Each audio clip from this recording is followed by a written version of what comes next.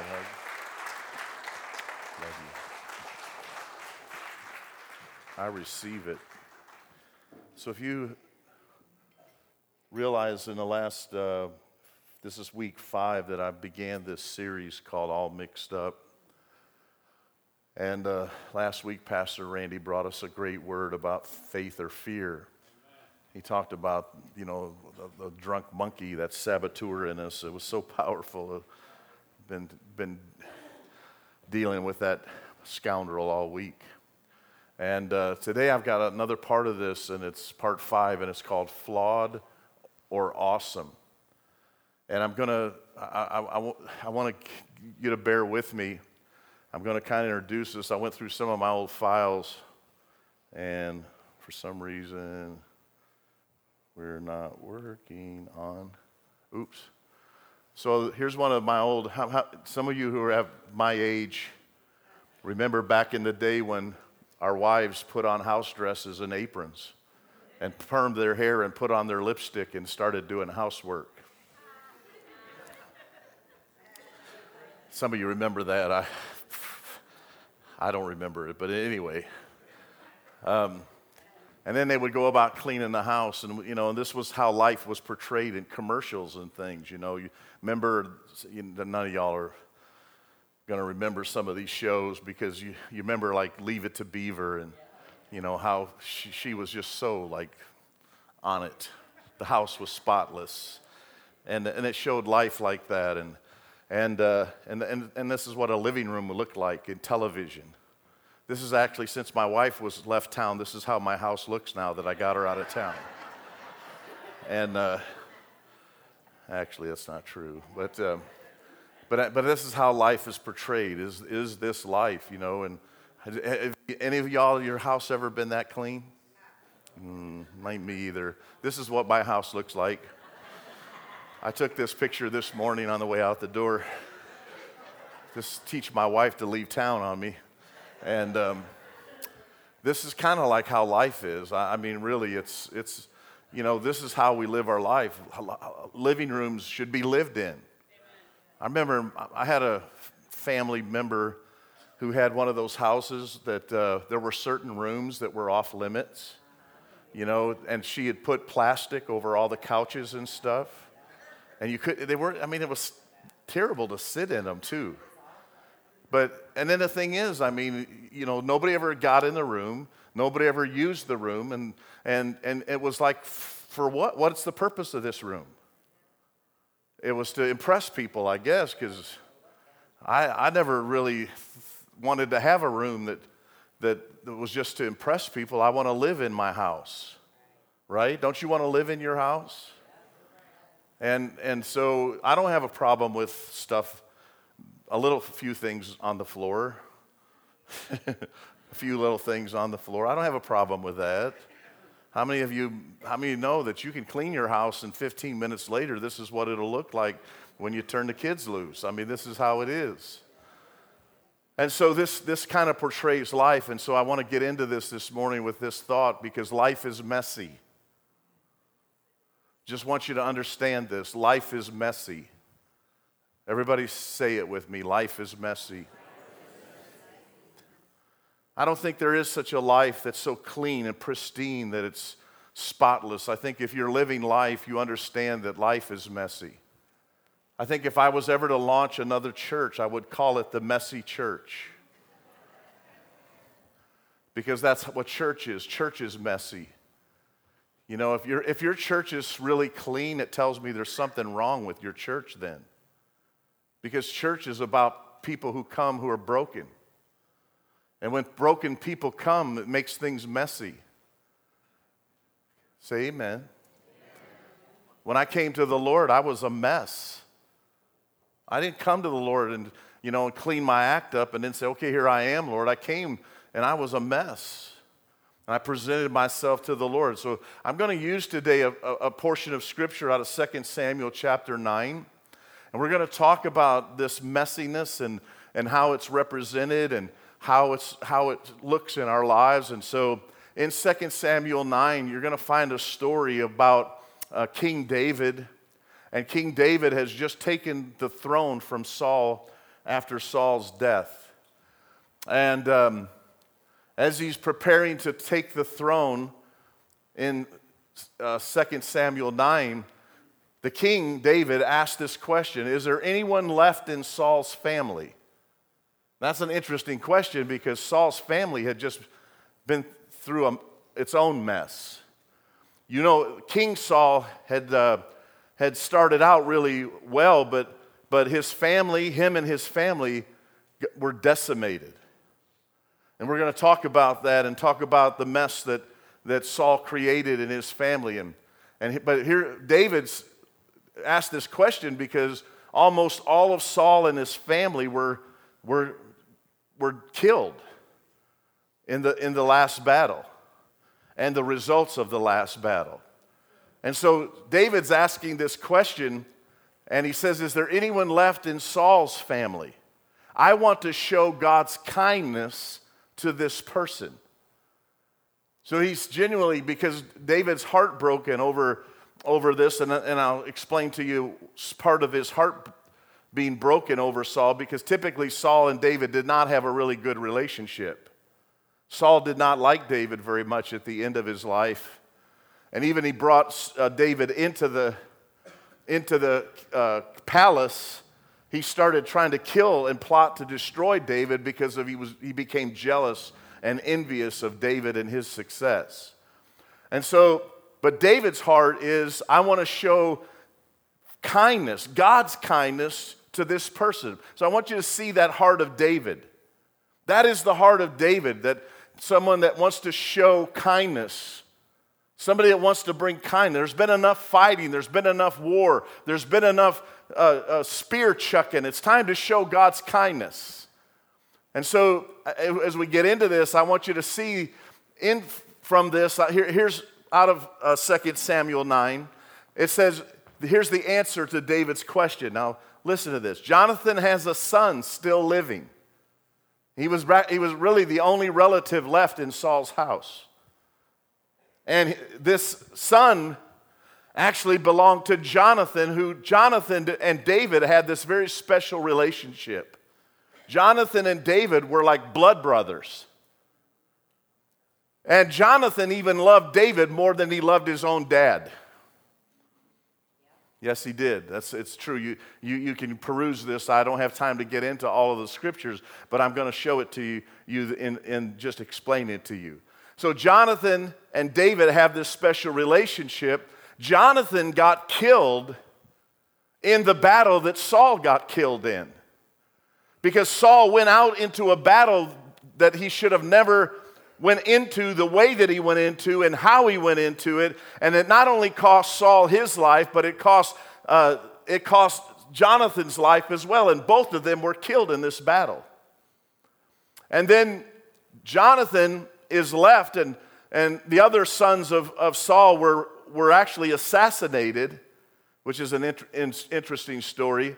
But I don't have time to get into that today. So Jonathan has a son still living. Now listen to this. He is crippled in both feet.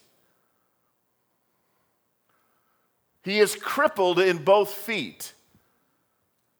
And I'll show you what happened there and why. The king said to Ziba, "Where is this son?" Now this is important. We'll come back to this too. He said, Ziba said to the king, "He is at the house of Machir, son of Ammiel, in Lodebar." And so I want you to think about these, because these things are going to be important in a minute. Then King David, now follow the wording here. Then King David sent some of his officers to Lodebar to bring Jonathan's son from the house of Machir, son of Ammiel. Jonathan's son, now here's a good one for you, Mephibosheth. That's the English pronunciation. In the Hebrew, it's but in the English, it's Mephibosheth. So everybody say this with me, because I'm going to preach to you this morning. How many of you have never heard a message on Mephibosheth? Raise your hand. Today you're going to hear the greatest message you have ever heard on Mephibosheth. Say it with me. Mephibosheth. Oh, wait a minute. Mephibosheth. Good, you got it. Now, Jonathan's son's name is important here. We're going to see why. Jonathan's son Mephibosheth came to David and bowed with his face low to the floor. Now, here was part of his humility was that in the practice of the kings of those days, what would generally happen is when the king called the family in, he killed them all. Because he did not want any plots or assassination attempts against his life. And generally, the former king and new king's agendas were so different that they would generally kill all those in the former king's house. But David's really got a heart to show God's kindness to Mephibosheth, and Mephibosheth does not even know, why is the king calling me? Because he knew in the back of his mind, this could be a bad thing. And so he comes in very humbly. Now listen, he came and he bowed with his face low to the floor. In other words, he didn't come in arrogant. He didn't come in all boasting. He came in very humble and he bowed his face to the floor. Now let's read on. Saul's son Jonathan had a son named Mephibosheth. This is 2 Samuel 4:4. I'm going to explain to you why he was lame in his feet. He wasn't born lame, but something had happened. Now look at what it says. Saul's son Jonathan had a son named Mephibosheth. Now we're back in chapter 4. He was 5 years old when the news came from Jezreel that Saul and Jonathan had been killed. So because the enemies had defeated Saul and Jonathan, now he's a wanted man, because generally your enemies would hunt up all the family and they would kill all your family. And then there was the next king coming in. So you understand, he felt like his life was under threat. Now here's what happened. When this news came, the woman who cared for Mephibosheth picked him up and ran away. So she scoops him up, he's 5 years old, and she's running to try to save him because she has been committed to guard his life. But while running away, she dropped the boy. She dropped him. And when she dropped him, he became crippled in both feet. So something really went wrong. She didn't just drop him. She was responsible for the fact that however she dropped him, it broke bones and caused him to be crippled in both feet. You see that? So this is Mephibosheth, the last of Saul's house, the one who was spared, trying to be rescued, but in the journey, he is dropped and he becomes crippled. So I want you to get that picture in your mind. All right?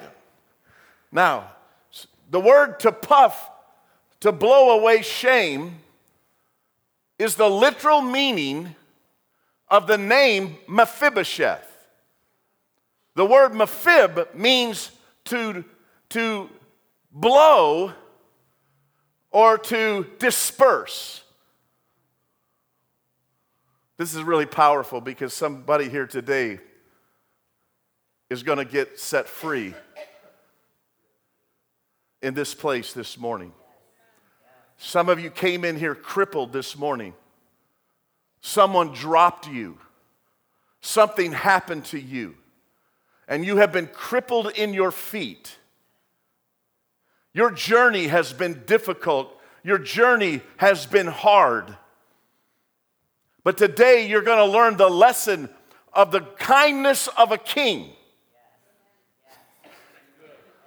The kindness of a king who looked for a way to show God's kindness on a young man whose family had been wrought in great shame. Because if you think about it, you think about Saul and Saul's house and how Saul began. Saul began in such great potential. The Bible says when Samuel looked for this king to anoint, that Saul stood head and shoulders above everyone in the nation. He was a handsome man. He was athletic looking. He was different in his stature and in his life than anyone else. And when he comes to the house of Samuel, God speaks to Samuel and he says, that man right there is the next king of Israel. And so Samuel anoints Saul with king. You can read all of this in 1 Samuel 9. Go back a book, 1 Samuel chapter 9, and you're gonna read this whole story. I'm just going to tell it to you. And so Samuel anoints Saul as king. But we see the beginning of a man with a great potential. But his life ended in a great deal of shame because he had a stubborn and a rebellious heart. All the potential that God had put in him meant nothing because God was not able to follow through with him in a transformed heart. Can I just tell you this morning that it doesn't matter how much potential you have, until God changes you, you will never come into your full purpose or destiny. I don't care how talented, your talent will not be enough. Your talent, your gifts are never enough. You have to let God transform you. You have to know the transforming power of Jesus Christ to come into your purpose and your destiny. Your gift will make room for you, but it's the salvation of Jesus Christ that will keep you in the room. It's the power of God that changes a man's heart, that will put him in a place where he can not only stand on a platform, he can stay there and not come down in shame, guilt, and condemnation. Saul had potential, but potential is nothing without a transformed heart. So what you see, listen, Samuel tells Saul after he anoints him, he says, when you leave here, you're going to run into some things. He tells him about some men you're going to meet that have sacrifices. You're going to make these sacrifices. It's kind of like what the flow of the service was this morning. People brought to Saul bread and animals and everything. And Saul was instructed to offer up the sacrifice to God. How many of you are tracking with me? And then he says, not only are you going to meet these, but when you get to this place, you're going to run into some prophets. And when you get around these prophets, the spirit of prophecy is going to fall on you and you're going to begin to prophesy. Remember 2 weeks ago when I preached to you about finding your people? You see, that Samuel was telling him, you're going to meet some new people. New people are coming into your life. And when you get with these new people, the Spirit of God is going to fall on you. And the Bible says Saul was walking along, ran into these prophets, and he began to prophesy. Now listen to me. It's time we stop being afraid of the gifts and the callings of God. It's time we release God to do what he wants to do. I'm going to tell you, God can use little people. He can use young people. He can use old people. You're never too old. There is no junior Holy Ghost. I pay attention when young people speak into me or about things because I know God speaks. He said little children will lead you. He said in the last days your sons and daughters will prophesy. Saul gets around these prophets, and here's what's powerful. You read this in 1 Samuel 9, I think it's in 19 and 20. It says, when Saul began to prophesy, God turned him into another man. No, that's what it says. It says God turned him into another man. You know what's awesome is when you get around the people that God has ordained. Some people walk in here and they don't even know what they're walking into. but they feel the burning in their spirit. They feel God suddenly rising up on the inside of them. And the reason that you need to be in a place like this is because this is a place of transformation. We're not here to play church and have religious exercises. We're here to be changed. We're here to let God transform us and then take that transformation out into a world that's broken and see that the Lord is good. Whew. And so he's transformed into it. Here's the problem. You know what he did? He didn't stay with those people. Hello? Hello? Hello? He didn't stay with his people. He went back to his old people. And then his old stuff came back.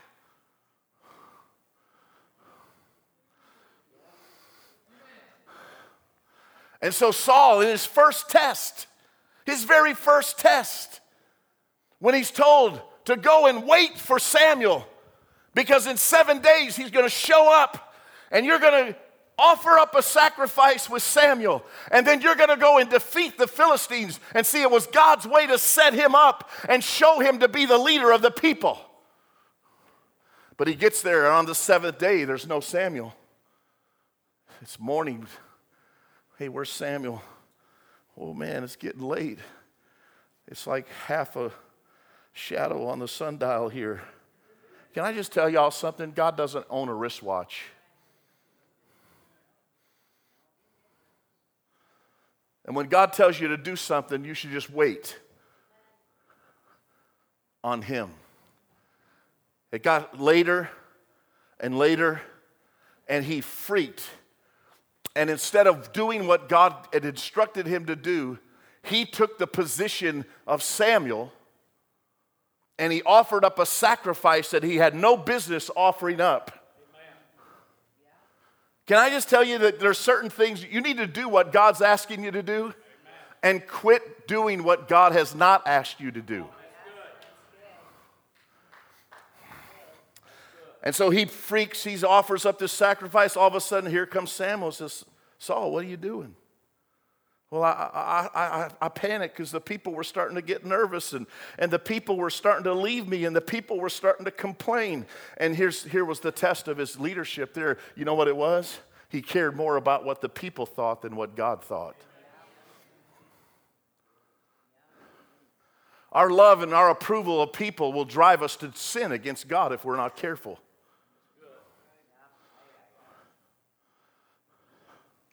And Saul offers this sacrifice. Samuel rebukes him, says this isn't a good start. Not at all. But it gets worse. I mean, if you read his life, he's told then go fight the Amalekites, whatever. Mosquito bites, whatever you want to call them. I don't know. He's told to destroy everything. Don't bring back anything, but you know the story. He goes and fights the Amalekites. They defeat him. He keeps the best of the sheep, the best of the oxen. He keeps the best of the leadership, the king and everything. And he brings them back, and Samuel comes and he says, how'd it go, Saul? He said, oh, it was great. God gave us great victory today. Did you do what the Lord told you to do, Saul? Yes, I did. I did everything God told me to do. And all of a sudden he hears in the background, bah. Saul, what's that sound? What's the sound of sheep? He said, oh, we saved the best of the sheep and the best of the flocks and the best of the herds because we're going to give God a sacrifice. And Samuel says, you didn't obey the Lord. You didn't obey the Lord. Because to obey is better than sacrifice. And to hearken than the fat of rams. And because of that today, God has rent the kingdom from you. And that was the beginning of the end of Saul's reign. It got messier and messier. It got so bad that instead of seeking God, Saul was about to go into battle. And he goes to a witch at Hendon and he says, should I go into this battle or not? And the witch says, oh yeah, go for it. It's a lying spirit, a familiar spirit. It was demonic. But the point is that he went to seek a witch instead of seeking the Lord. This is how twisted up we can get once we get down the wrong path and our life becomes a mess and we start adding bad decisions on top of other bad decisions and our life just gets so messed up. And I'm telling you, there's so much of our lives that are in the messes we're in because of the decisions we've made. And we made one decision and then a bad decision on top of that decision. And then all of a sudden we're out there and we're all alone and our lives are a mess. And there's great shame. Saul goes out into that battle, and Saul ends up dying in that battle. He got wounded, and he actually ended up killing himself or asking somebody to help end his life. And then Jonathan, he took an arrow, and he died. Then his other sons were assassinated. And in that day, great shame was brought on the house of Saul. Are you getting with me? You say, Pastor Mike, that's so negative. Here's why I told you all that. Here comes Mephibosheth. The word Mephibosheth means to puff or to blow away or to disperse. And the word Bosheth means shame. To blow away shame. So here's all this shame on this household of David, or of Saul, I'm sorry. And all of this tragedy and all of this stuff. And Saul had lived from this old man, and he just could not get the idea of staying where God had put him, doing what God told him to do. And because of all the shame and everything, it cost him and it cost his family dearly. But then David, the king, the man who's after God's heart, steps up and says, is there anybody left in the household of Saul that I can show God's kindness to him? Yes, there's a Mephibosheth. And so what David does is he says, bring him here. Because shame is a powerful thing. Now listen to me. Some of you are living under guilt and shame. Shame is a very powerful thing. Shame is a very powerful thing. Shame will keep you locked in your past instead of being able to embrace your future. Shame keeps you reminded of what you've done instead of where you're going. Shame is a reminder of your failures and not your future promises. Shame will keep you from seeking God. Shame will keep you from being able to come into the presence of God. That's why Saul went, he couldn't go to God, he was ashamed, but he went to a witch instead as a substitute because he could not stand in the presence of God for his shame. Shame keeps you hidden among the stuff. In chapter 10, verse 22, it says, when they went to find Saul to introduce him to the people, it says they found him hidden among the stuff. Why? Because of shame.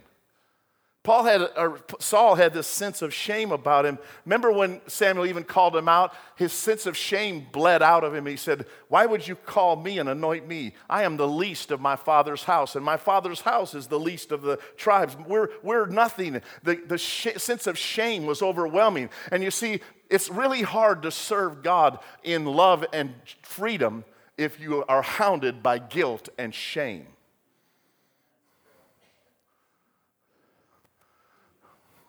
So I'm going to tell you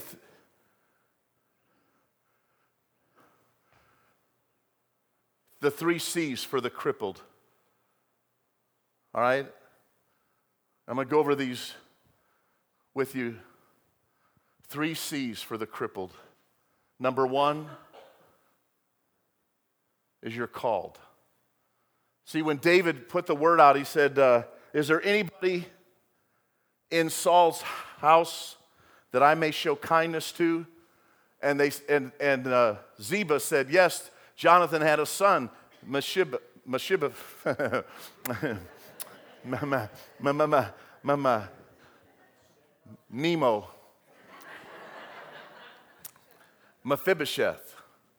And he said, here's what he said, call him here. Tell him to come, tell him I want him, tell him I want to see him. Can I tell you that the answer to the shame that you and I carry is all swallowed up in the fact that when we come to God, we do not come to Him of our own volition. We do not come and seek Him. It's Him who's coming and seeking us. We did not call ourselves. He called you. You did not choose Him. He chose you. And when He looked out, He said, is there anyone left that I may show kindness? And they said, Mephibosheth. They said, call him here. I want to tell you, listen to me, church.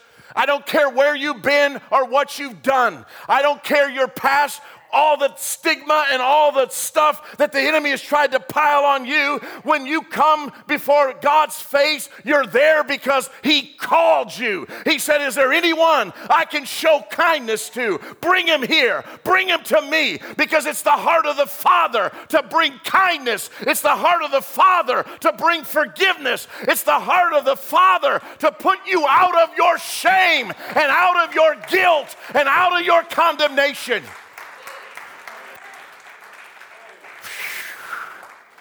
Said, call him. You see, that's how God does us. He calls us.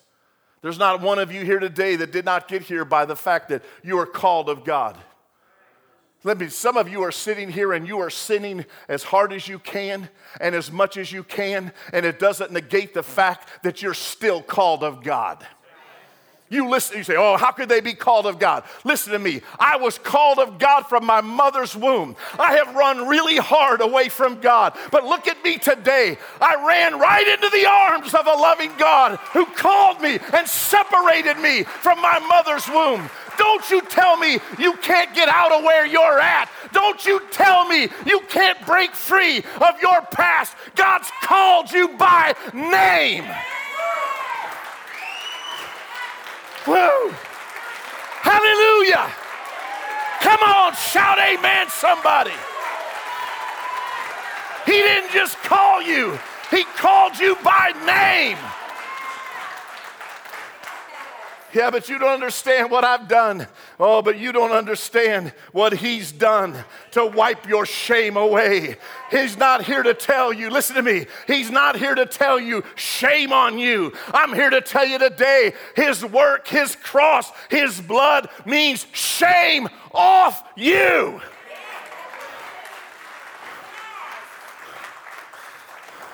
Look at your neighbor and say, shame off you. You remember when your parents used to tell you that? Shame on you. Remember how that caused you to cower? And God looks at you and He says, shame off you.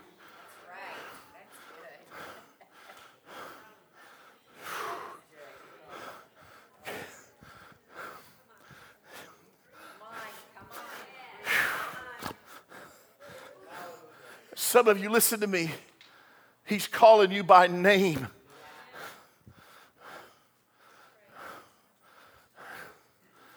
I don't care how crippled you are. He's calling you by name. Shame off you.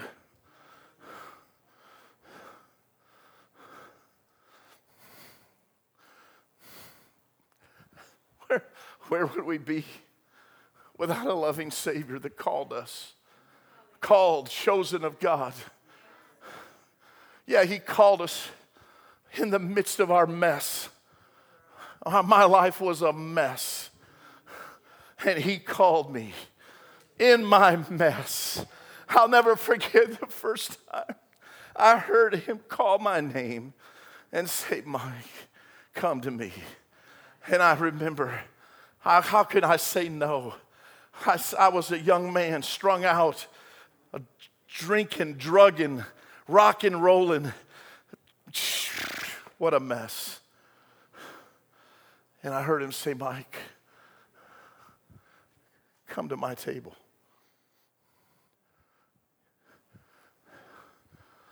And I'm like, Lord, I remember what it felt like when I came back to reality and realized, but Lord,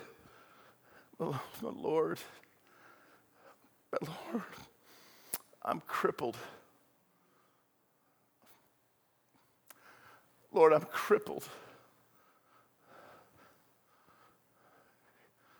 You see, He called Mephibosheth. He called him, bring him here to me. But here's the problem.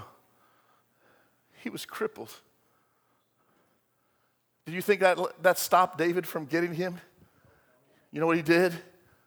He appointed servants. Listen to me. He appointed servants to carry him into the king's palace. I wish you could wrap your mind around that.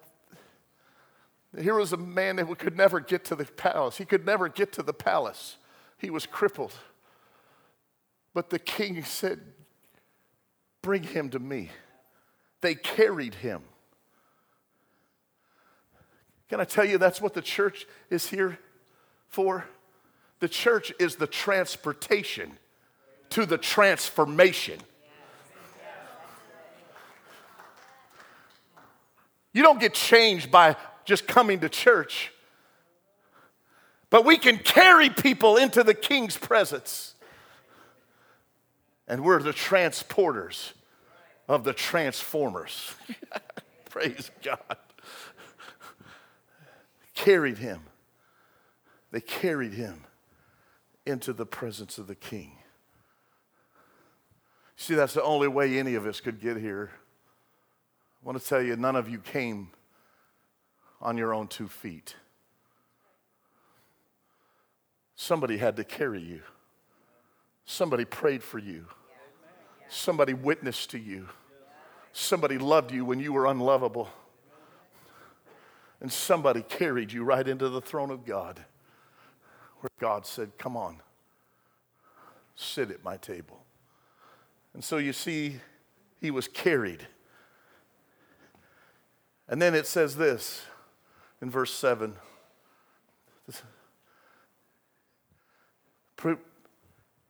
David says to Mephibosheth, he says, Mephibosheth, I'm going to restore all the stuff that your family's lost. All the shame, all the guilt, all the sin, all the mess. I'm going to restore all of it back to you. Can I listen to me, church? God just doesn't forgive us. He restores. Everything that's been taken, everything, all the hurt. All of us were children at one time, full of hope, brimming with possibilities, and then the enemy has just crippled us, and people have dropped us. How many of you have been dropped by somebody who was supposed to be taking care of you? How many of you have been dropped by somebody who was supposed to have your best interest at heart, and instead you wound up broken? You ended up crippled. You ended up lame because they dropped you.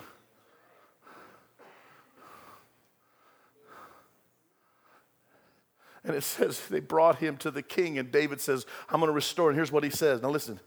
And he says, you shall always sit at my table. You shall never again did Jonathan eat another meal except it be at the king's table. Now here's the beautiful thing about this. As the worship team's getting ready to come, they're coming. And we're getting ready to watch God disperse, dispel, blow away shame off people's lives. See, the beautiful thing is, no matter how lame you are, when you come to the king's table and you sit, you notice something funny about this? You can't see my lameness.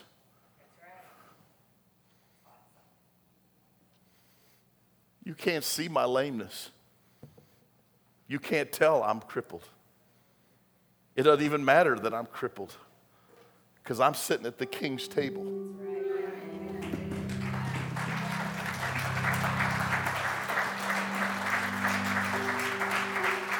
And the king says, I got something for you. Are you hungry? Are you tired of carrying that load of guilt and shame? See, remember when I told you he came from Lodabar? The word Lodabar means the place of no pasture. Mephibosheth was living in a place that had no hope, no future hope. Nothing could provide for him. Nothing could sustain him. Lodabar, the place of no pasture. Listen to me, church. There's no hope outside of Jesus. There's no pasture anywhere. But when you make the Lord your shepherd, he will make you to lie down in green pastures. He will prepare a table before you, even in the presence of your enemies. And he's not looking at your crippledness. He's inviting your presence to sit with him.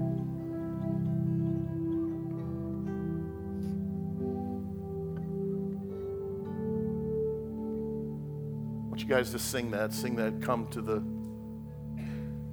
table, come to the water, whatever. I want you to bow your heads with me this morning. He that hath an ear, let him hear. Behold, I stand at the door and knock. If any man will hear my voice and open the door, I will come in and I will sup with him.